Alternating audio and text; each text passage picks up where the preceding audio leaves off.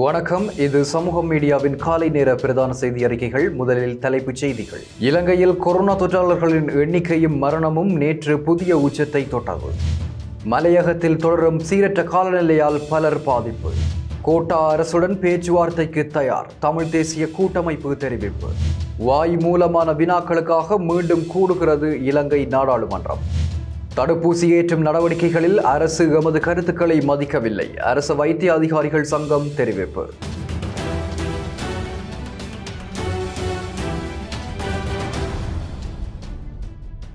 நாட்டில் மேலும் 3039 பேருக்கு நேற்று மாலை வரை கொரோனா தொற்று உறுதிப்படுத்தப்பட்டுள்ளதாக சுகாதார அமைச்சு தகவல் வெளியிட்டுள்ளது. இதற்கமைவாக நாட்டில் இதுவரை கொரோனா தொற்று உறுதிப்படுத்தப்பட்டவர்களின் மொத்த எண்ணிக்கை 3,45,118 அதிகரித்துள்ளது. அத்துடன் தொற்றால் பாதிக்கப்பட்ட மேலும் 2563 பேர் நேற்று குணமடைந்து வீடு திரும்பியுள்ளனர்.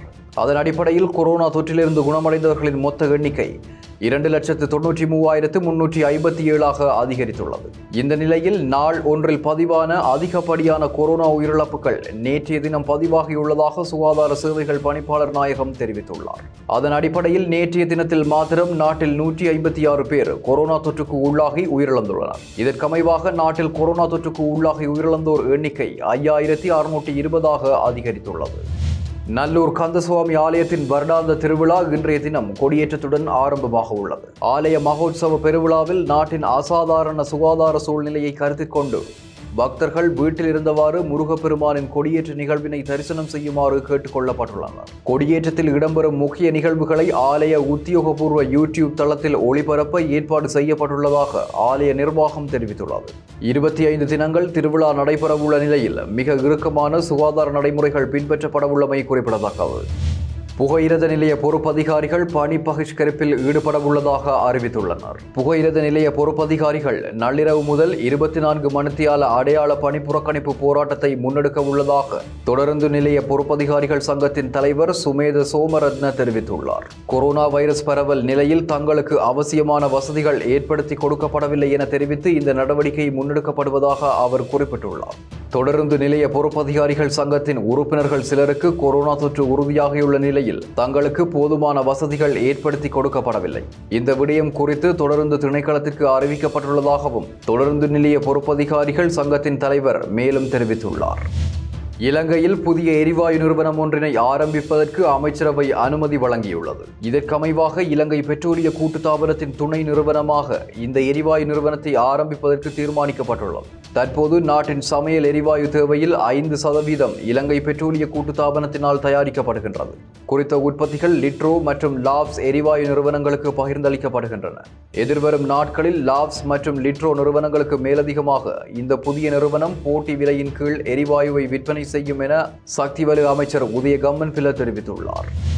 அரசாங்கத்திற்கும் தமிழ் தேசிய கூட்டமைப்பிற்கும் இடையில் பேச்சுவார்த்தைகள் நிகழுமாயின் அது நல்லிணக்க பேச்சுவார்த்தையாக அமைய வேண்டும் என பாராளுமன்ற உறுப்பினர் செல்வம் அடைக்கலநாதன் தெரிவித்துள்ளார்.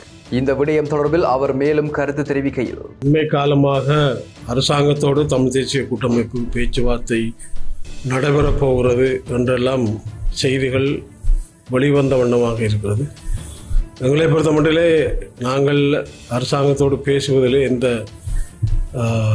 பின்னடைவையும் நாங்கள் நோக்கப் போவதில்லை. ஆனால் கடந்த காலங்களுடைய அனுபவத்தை வைத்துக்கொண்டு நாங்கள் சில நிபந்தனைகளை விதிப்பதனூடாக இந்த அரசாங்கம் எங்களோடு பேசுவதற்கான ஒரு நல்லெண்ண முயற்சியாக சில விடயங்களை முதலிலே செய்ய வேண்டும் என்ற ஒரு நிபந்தனையை நாங்கள் விதிப்பது நன்றாக இருக்கும் என்று எங்களுடைய கட்சி கருதுகிறது. அந்த வகையிலே இன்றைக்கு ஐநா தீர்மானங்கள் குறிப்பாக எங்களுடைய வடக்கு கிழக்கிலே நடைபெறுகின்ற நில அகவரிப்பு, இன்னும் சொல்லப்போனால் மக்களுடைய அன்றாட வாழ்க்கை என்பது மிக மோசமான ஒரு சூழலை எதிர்நோக்கி இருக்கின்ற இந்த நிலையிலே எங்களுடைய காணிகள் எங்களுக்கு சொந்தமான நிலையிலே இல்லை.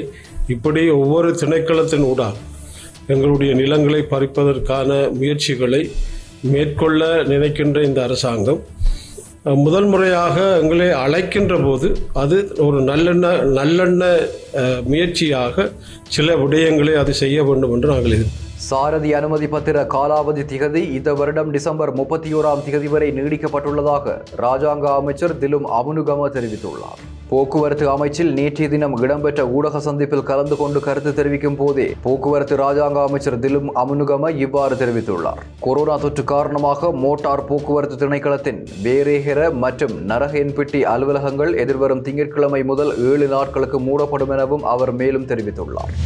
கொரோனா காரணமாக உயிரிழப்பவர்களை தகனம் செய்யும் போது அவர்களின் உறவினர்களிடம் எந்தவிதமான கட்டணங்களையும் அறவீடு செய்ய வேண்டாம் என அரசாங்க சேவைகள் அமைச்சர் ஜனகபண்டார தென்னகோன் தெரிவித்துள்ளார். உள்ளூராட்சி பிரதானிகளுடன் இடம்பெற்ற கலந்துரையாடலின் போது அவர் இதனை குறிப்பிட்டுள்ளார். சகல மயானங்களுக்கும் சடலங்களை தகனம் செய்வதற்கான எரிவாயுவை இலவசமாக வழங்குவதற்கு அரசாங்கம் நடவடிக்கை மேற்கொண்டுள்ளது. அத்துடன் எரிவாயுவை விரைவில் பெற்றுத் தருவதற்கான நடவடிக்கை மேற்கொள்ளப்பட்டுள்ளதாகவும் அமைச்சர் ஜனகபண்டார தென்னகோன் தெரிவித்துள்ளார்.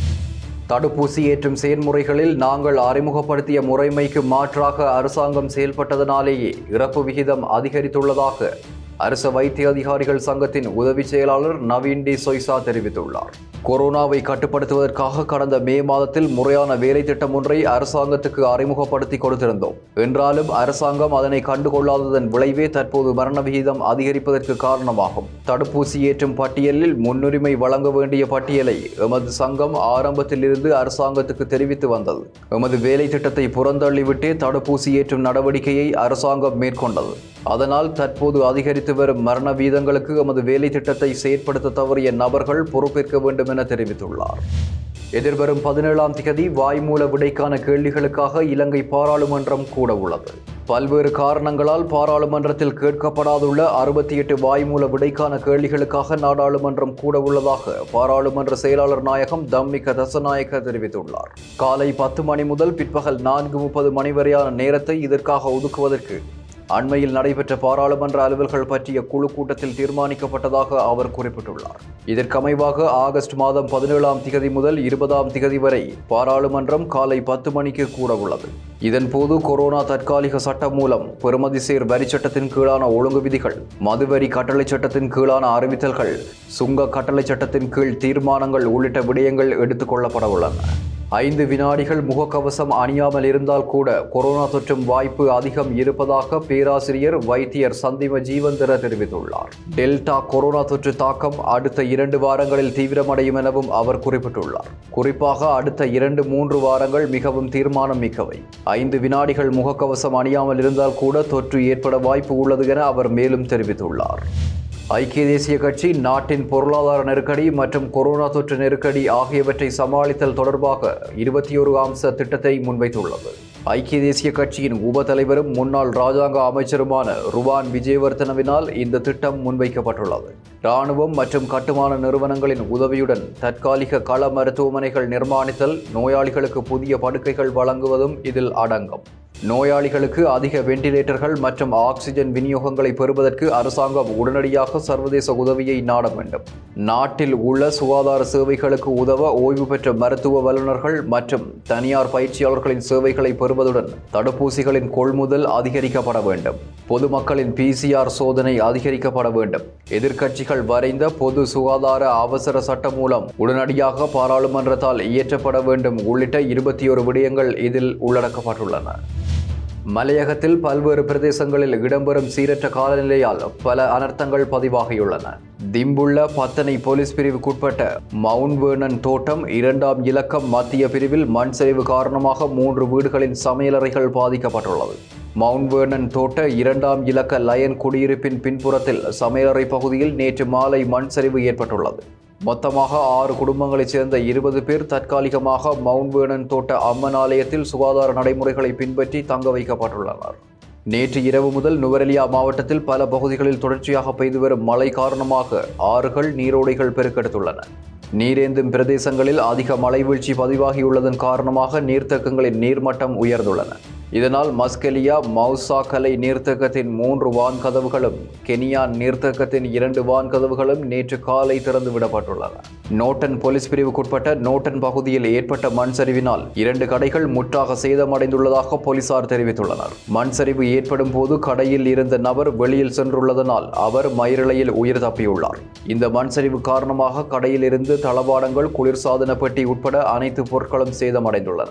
மேலும் காசல் டி வீதியூடாக நோட்டன் பிரிட்ஜ் பகுதிக்கான பொது போக்குவரத்து பாதை மண் சரிவு காரணமாக சில மணி நேரம் பாதிக்கப்பட்டுள்ளது. குறித்த வீதியில் விதுலிபுர பகுதியில் ஏற்பட்ட மண் சரிவு காரணமாக இந்த வீதியூடான போக்குவரத்து சுமார் 3 மணித்தியாலங்கள் முற்றாக தடைப்பட்டன. அதனைத் தொடர்ந்து நோட்டன் போலீசார் மற்றும் பொதுமக்கள் இணைந்து வீதியில் சரிந்து கிடந்த கற்களையும் மண்ணையும் அகற்றியதனைத் தொடர்ந்து குறித்த பாதையின் பொது போக்குவரத்து வழமைக்கு திரும்பின. தனியார் வைத்தியசாலைகளில் மேற்கொள்ளப்படும் PCR பரிசோதனைகளுக்கான நிரந்தர கட்டணத்திற்கான வர்த்தமானி அறிவிப்பு வெளியாகியுள்ளது. இந்த வர்த்தமானி அறிவித்தலானது நுகர்வோர் விவகார அதிகார சபையால் வெளியிடப்பட்டுள்ளது. இதன் அடிப்படையில் PCR பரிசோதனைக்கு ஆகக்கூடிய கட்டணமாக 6500 ரூபாய் மற்றும் ஆன்டிஜன் பரிசோதனைக்கு ஆகக்கூடிய கட்டணமாக 2000 ரூபாய் கட்டணம் என்ற அடிப்படையில் கட்டுப்பாட்டு விலை நிர்ணயிக்கப்பட்டுள்ளது. அதிபர் மற்றும் ஆசிரியர்களின் சம்பள முரண்பாட்டினை தீர்ப்பதற்காக நியமிக்கப்பட்ட அமைச்சரவை துணைக்குழு அதிபர் மற்றும் ஆசிரியர்களின் தொழிற்சங்க பிரதிநிதிகளை தனித்தனியாக சந்தித்து கலந்துரையாட உள்ளது. துணைக்குழு தனது முதல் சந்திப்பை கொழும்பில் நேற்று முன்னெடுத்துள்ளது. அமைச்சரவையின் முடிவின்படி துணைக்குழு விரைவில் பொருத்தமான பரிந்துரைகளை அமைச்சரவைக்கு வழங்க உள்ளது. இந்த குழுவில் அமைச்சர்கள் டலஸ் அழகபெரும, விமல் வீரவன்ச, மஹிந்த அமரவீர மற்றும் பிரசன்ன ரணதுங்க ஆகியோர் அங்கம் வகிக்கின்றமை குறிப்பிடத்தக்கது. இத்துடன் சமூக மீடியாவின் காலை நேர பிரதான செய்தி அறிக்கைகள் நிறைவடைந்தன. தொடர்ந்தும் சமூக மீடியாவோடு இணைந்திருங்கள். இது போன்ற பல செய்திகளை தெரிந்து கொள்ள நம்முடைய சமூக மீடியா யூடியூப் சேனலை சப்ஸ்கிரைப் செய்து அருகில் உள்ள பெல் பட்டனை கிளிக் செய்யுங்கள். மேலும் செய்திகளை உடனுக்குடன் தெரிந்து கொள்ள சமூகமீடியா.com என்ற இணையதளத்தின் வாயிலாக எங்களுடன் இணைந்திருங்கள்.